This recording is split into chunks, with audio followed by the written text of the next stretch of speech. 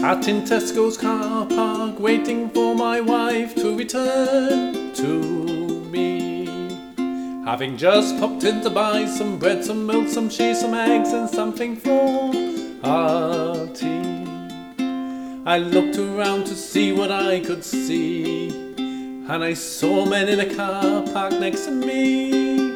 There were two men in purple fleeces drinking cider, two men in purple fleeces smoking cigarettes, two men in purple fleeces drinking cider, two men in purple fleeces smoking cigarettes.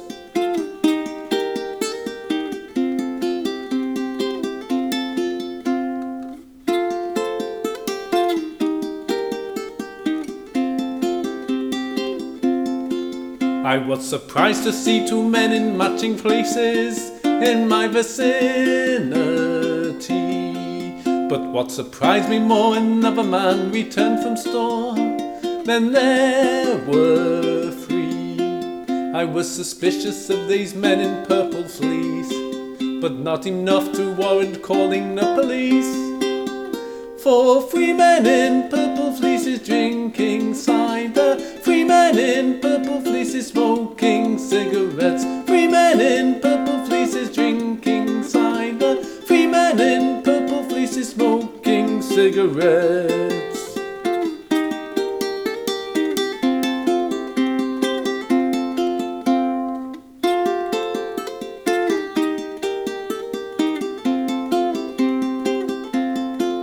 And as I start to care what these three men are doing now, a label reading Tesco's on the fleece I see. So it is clear that they are working here, but in what capacity? Some kind of subcontract is implied, one where a purple fleece is supplied. For three men in purple fleeces drinking cider, three men in purple fleeces smoking cigarettes, three men in purple fleeces drinking cider, three men in purple fleeces smoking cigarettes.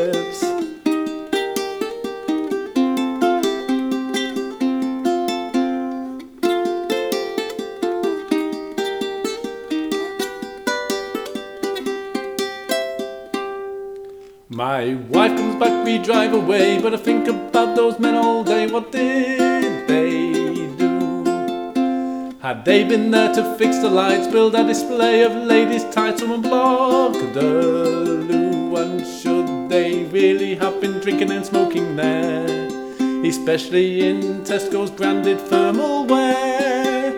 Those three men in purple fleeces drinking cider, three men in purple fleeces smoking cigarettes,